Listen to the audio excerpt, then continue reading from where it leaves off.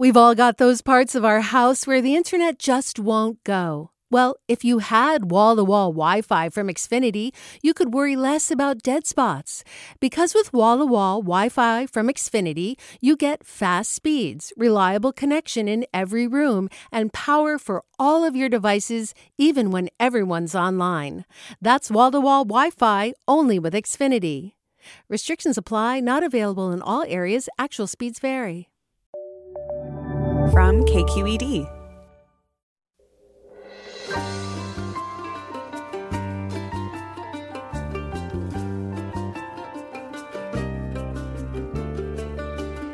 From KQED Public Radio in San Francisco, I'm Mina Kim. Coming up on Forum this hour, we talk with Bakari Sellers, attorney and political commentator, who in 2006 was the youngest person to be elected to the South Carolina legislature.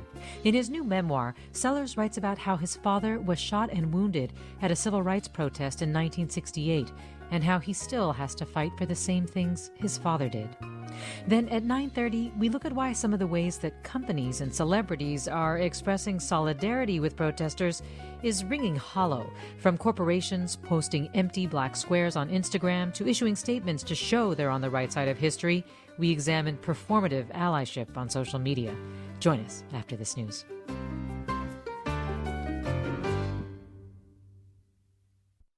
Welcome to Forum. I'm Mina Kim. Lawyer and political analyst Bakari Sellers says the most important day of his life happened in 1968, before he was even born, when police opened fire on students protesting segregation in South Carolina, killing 3 black men and wounding his father. Sellers, who became the youngest person elected to the South Carolina legislature at the age of 22, writes about how the trauma of the incident permeated his childhood, and his memoir is titled My Vanishing Country. And while we wait to get Bakari Sellers on the phone, I'll read a little from My Vanishing Country to you. This is from the introduction, Black Country and Proud. I'm from what's called the Low Country in South Carolina, where beauty and blight and history are intertwined. You can drive for 50 miles in any direction and still be on the same grounds where slaves, some of them my not-so-distant ancestors, toiled over cotton, indigo, sugarcane, rice, wheatgrass, and soybeans. Particularly my hometown is Denmark, South Carolina, a place where everybody knew my name, a name I would learn as a child that was colored with honor and infamy. To get to Denmark, which is in Bamberg County, just drive down Highway 321 if you're coming from Columbia, the state capital. You'll pass fields of corn and cotton and flash by acres of swampland, creeping over neon green beds of marsh. You'll eventually seem to arrive halfway around the globe in a little slice of Scandinavia, where towns dubbed Norway, Sweden, and finally Denmark appear one after another. The first 2 are so teeny you'll miss them if you blink. Before them, you'll tick past a chicken farm that always smells of pure expletive before you eventually get to Denmark, a community of 3,400 souls, nearly all African American. And Bakari Sellers is with us now. Thanks so much for joining us. Me, I have 17-month-old twins, and so things don't always go to plan. I hear you. I have a 22-month-old, so totally understand. You write about, and I just read a little bit about Denmark, South Carolina. Can you tell us more about where you grew up and why you really wanted to center the rural South and its role in activism throughout your book? Well, first of all, thank you for having me. This is an awesome opportunity, and I'm grateful for that opportunity. For me, Denmark is home. 3 stoplights and a blinking light. And I wanted to give voice to those forgotten Black voices, those individuals who poured into me so much. I wanted to debunk and throw on its head many of the notions. When we think about rural America, we usually think about white America. When we think about working class America, we usually – and I just wanted to change those notions. And Denmark means so much, and there aren't really many depictions of what it means to be Black in this country and Black and from the South. And so I think that when people read this book, they'll get a sense of not just pride, but they'll also get a sense of understanding. How do you think growing up in the South shaped you? Well, I always say that it wasn't just growing up in the South per se, also being the son of the civil. And so that helps frame my context politically, socially, culturally. My father, of course, was a member of SNCC. He was in the civil rights movement. And for me, this is an expression. This is an expression of love. It's a love story to the South. It's a love story to my father. Mm-hmm. It's a love story to my mother and all the activists who paved the way, whose shoulders I stand upon. And so My Vanishing Country, it challenges the country and challenges many notions, but it's also a love story. Well, tell us about that 1968 Orangeburg massacre at South Carolina State University and what happened to your father, Cleveland Sellers, there. So February 8th, 1968, the students at South Carolina State were protesting what the history books call the last vestige of discrimination in Little Orangeburg, South Carolina. And, they did not foresee what would happen after they began their protest. They did not foresee that officers would close ranks like they did. They did not foresee that they would have shotguns that were loaded with deadly double-aught buckshots. And for 8 seconds, law enforcement officers fired shots into the group of students. They killed 3, Henry Smith, Samuel Hammond, and Delano Middleton. They wounded 28, including my father. All the officers who shot into the students, all 9 officers who fired shots, were charged. They were all found not guilty. And my father was charged, tried, and convicted of rioting, becoming the first and only one-man riot in the history of this country. I say on that night, injustice, it left mothers without their sons. It left the pages of my state's history stained red with blood. And as a part of the trauma of my story, it left my sister born without her father. And my sister was actually born while my father was in prison. There's a great image of my mom and dad together. They both have these big afros, and it's a Polaroid picture taken by another inmate. And my father is holding my sister, his oldest and firstborn child, for the first time on the prison yard. And the incident happened 16 years before you were born. You're 35 now. And of course, as you describe it, I mean, the parallels with George Floyd, a police killing, protests, violent police responses during protests today. And you talk about, how your father's in your 70s, you're in your 30s, and yet you've shared so many experiences. Why does that strike you so hard? Well, it shows that we have to change, that these cycles have to change. My father, from Emmett Till to Jimmy Lee Jackson to Henry Smith, Samuel Hammond, and Delano Middleton, all the way up to the 16th Street Baptist Church. And, I'm thinking about Breonna Taylor. I'm thinking about Ahmaud Arbery. I'm thinking about George Floyd. And I lost my good friend Clemente Pinckney, which I talk about in My Vanishing Country, in the Mother Emanuel AME Church. And so although I'm only 35 years old, I mean, it's a life that's been bookended by tragedy from Orangeburg to Charleston. And I try to tell that story so that people understand, especially now, the timing is fate and the timing is fortuitous to have a book out at this moment. But it outlines the trauma of being a person of color in this country. And I think that one of the things we have, one of the biggest problems we have in this country is that we're running an empathy deficit. And the only way that we can fix that is by trying to commit ourselves to understanding, which I think those people who read My Vanishing Country will gain some of. We're talking with Bakari Sellers, an attorney, CNN political analyst, former South Carolina State Representative, and author of the new memoir, My Vanishing Country. And I invite you to join the conversation if you have questions for Bakari Sellers or any reactions to what he's saying. The number 866-733-6786. Again, 866-733-6786. You can also get in touch on Twitter and Facebook at KQED Forum or email your questions to forum@kqed.org. And Sellers is with us for this first half hour, so if you do have questions for him, the time to call is now. When you talk about Bakari Sellers outlining the trauma that you have gone through, I mean, a couple of things come to mind. One is why do you do it? What are you hoping to achieve? I mean, you've touched on it a little bit, but also just it's got to be exhausting to do that, to relive pain, to communicate your trauma. It is. And, what I tell people is it's an exhausting experience. It's one where I echo the fact that I'm tired often, but you have to persevere.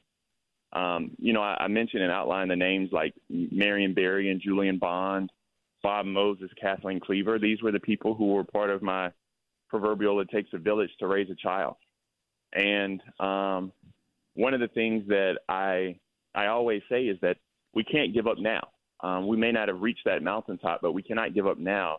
And no matter how tired I get, I always try to persevere and think about them as we push through. You can't give up now, but at the same time, I mean, I watched one of the interviews that you did on CNN where you broke down in tears, and it was clear to you that you were having a moment. And one of the things that you were saying was just that you're fighting to be seen as a full human being. What did you mean by that? I mean, I think that it's pretty evident that in this country we have individuals who do not give us the benefit of our humanity. And you can't tell me that anybody who saw that picture of George Floyd saw him as being human. He put a knee to the back of his neck for 8.5 minutes. I don't know anybody else who can do that to another human being. And so when I say that, it's getting the benefit of one's humanity, which is very, very difficult, and many times not given. And so that's my fear as I'm raising Black children in this country, that, you know, they'll have an Amy Cooper in their life. And if it's not Amy Cooper, they'll have a Chauvin in their life. And that's a very real concern because, you know, as a Black parent, I have to have conversations with my child that others do not. And I just wanted to, especially in My Vanishing Country, I wanted to lay out the entire experience because a lot of times people look at the issue of race through the contours of their lifetime. I wanted to make sure that I provided that necessary historical context. And what's your reaction to President Trump saying that basically the way to improve race relations is a strong economy? Well, that's, you know, I had this discussion with even many progressives that unfortunately that's not a cure-all. That doesn't fix all the problems we have in this country because, you know, countries that are rooted or stem from issues of race don't necessarily go away regardless of how much money one makes. I always look at, and that kind of goes into respectability politics as well. I look at Philando Castile, for example, who did everything that he was supposed to do. He had took care of so many people, had a concealed weapons permit, and he still was gunned down because of the color of his skin. And so it doesn't even matter. On my own air, I had Omar Jimenez, who was doing his job as a Black officer, as a Black reporter in Minnesota who was arrested on air. And so that doesn't necessarily fix all, but we have to have some level of empathy, and that's what we're absent these days. And that's what you're trying to achieve, a level of empathy that you feel like is really, really lacking, and also what's just driving the treatment of Black people in particular, it sounds like you're saying. And not only that, but it's not just about George Floyd. I don't want anybody to think that. And one of the things I do in My Vanishing Country is I outline these systems of oppression. You do. It's not just George Floyd. It's not just criminal justice reform, but it's the fact that in this country we have food deserts, right? In this country we have people who can't go 2-3 miles and get access to healthy fruits and vegetables. Some people don't have access to quality care, or for me, very personal issue like African-American female mortality. So you have all of these issues that are colliding in the middle of a pandemic. And then we're seeing Black bodies that are just killed on the street. And so, for me, it's not just George Floyd, it's all of it. And Denmark was in a food desert and also far away from a hospital. So you really have personal experiences with that. And then you also bring up the mortality of Black women and that terrifying experience that you had of your wife, nearly dying after she gave birth to your twins. Do you want to talk a little bit about that? Yeah, I tell people that I had 3 really unique experiences with our healthcare system in this country. The first is, of course, our hospital closing. The second is my wife nearly dying. She lost 7 units of blood. She lost 7 units of blood while she was giving birth. It was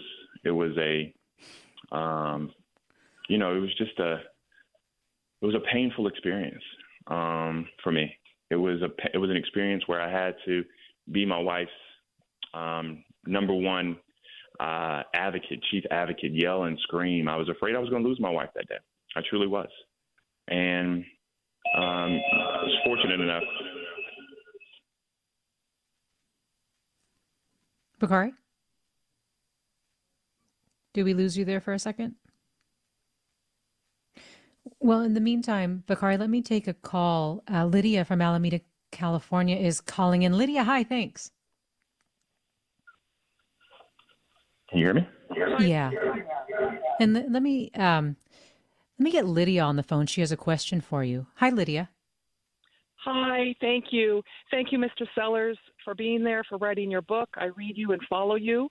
And as a black man and as a black person, I'm not going to ask you what I need to do as a white person, as a white active ally. And I'm not going to ask you what I need to do. I don't think it's appropriate.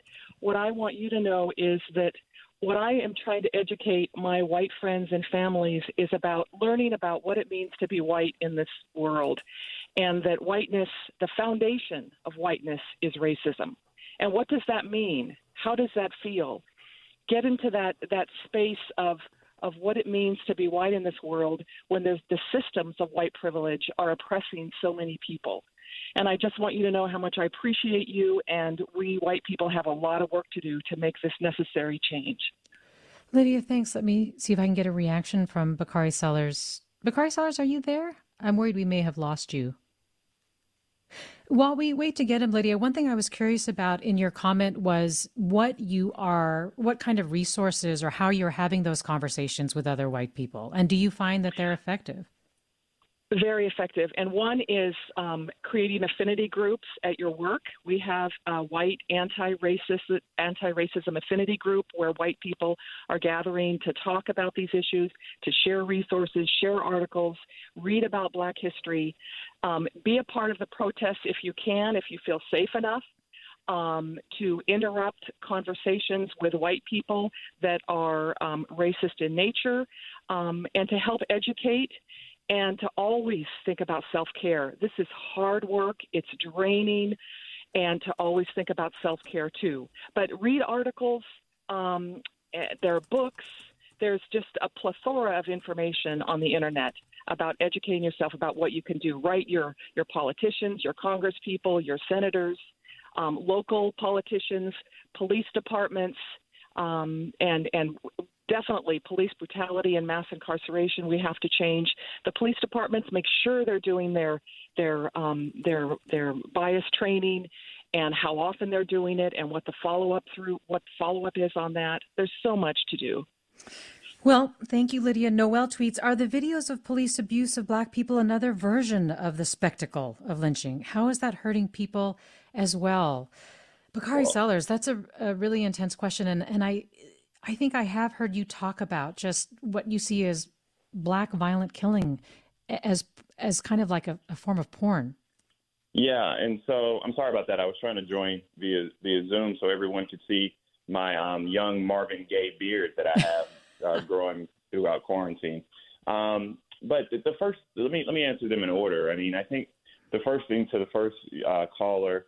In this world today, the moment demands that we only have two choices. Either you can be racist or anti-racist. And it's not good enough to just say I'm not racist, but while you sit on your sofa, you have to be actively willing to root that out of that scourge and cancer out of our culture. And I think that requires conversations not necessarily had by me. I may not be the right messenger, but I do think that conversations are necessary. She has to have those conversations with her white colleagues. White friends must talk to other white friends. Parents must talk to their kids. Wes Moore wrote an amazing book entitled The Other Wes Moore. It was an Oprah Book Club and New York Times bestseller. We had an opportunity to have a discussion about the conversations that we have with Black children. And Wes and I also looked at the camera and said, well, what conversations are white parents having with their children? And there has to be a conversation about ensuring that they give my children that same respect and that same humanity. That's first. And second, these videos are tough but necessary. People do not change without seeing these visual images, because a lot of people do not think they exist. And so, the world changed after it saw Emmett Till. The world changed after it saw the Edmund Pettus Bridge.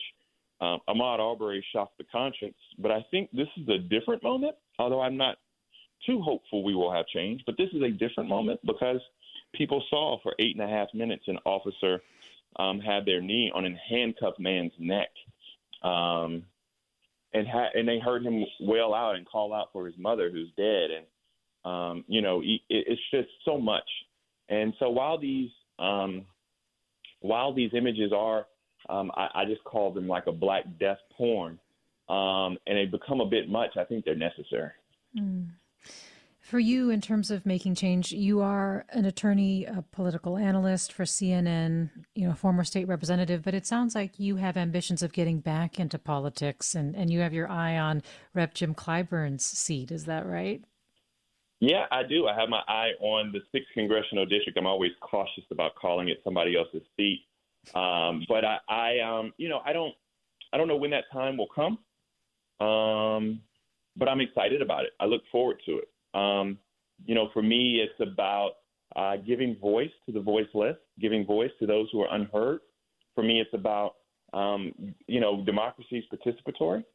And I'm just really excited about the potential opportunity to get back into politics and try to change and deconstruct systems from within.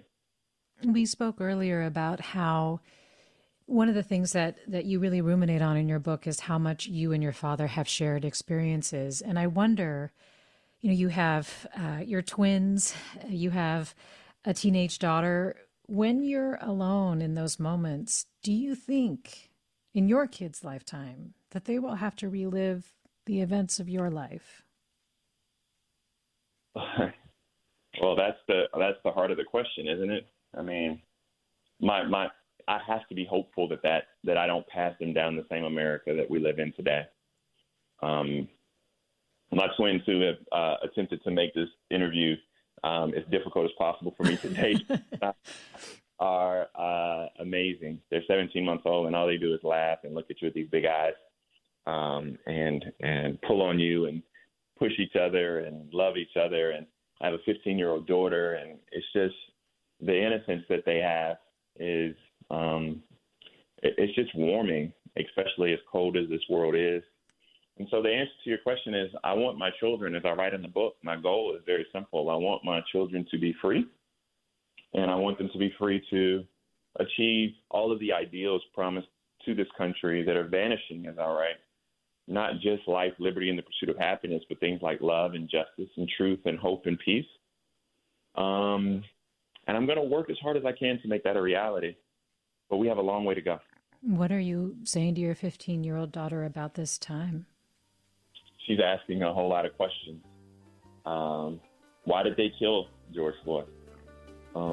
They killed George Floyd because he was black. It wouldn't happen to a white guy in those same circumstances. Well, what do we do? How do we make sure that it won't happen again? Well, that's why Daddy fights. You have to lift up your voice too. Granddaddy was your age when he started, and so we have to make him proud. And we just continue to move forward. Bakari Sellers, his new memoir is My Vanishing Country. Thank you so much for talking with us. And thank you so much for bearing with me even through the technical difficulties. Oh, I get it. No worries. Thank you. Another half-hour forum is next. Stay with us. I'm Mina Kim.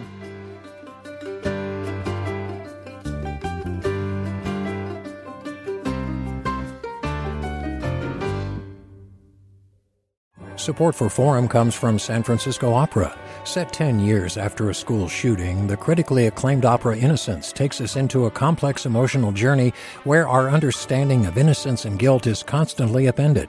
Kaya Sariaho's ethereal score collapses the past into the present as a community of survivors grapple with how to move forward.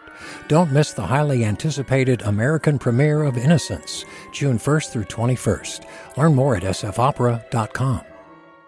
We've all got those parts of our house where the internet just won't go. Well, if you had wall-to-wall Wi-Fi from Xfinity, you could worry less about dead spots. Because with wall-to-wall Wi-Fi from Xfinity, you get fast speeds, reliable connection in every room, and power for all of your devices, even when everyone's online.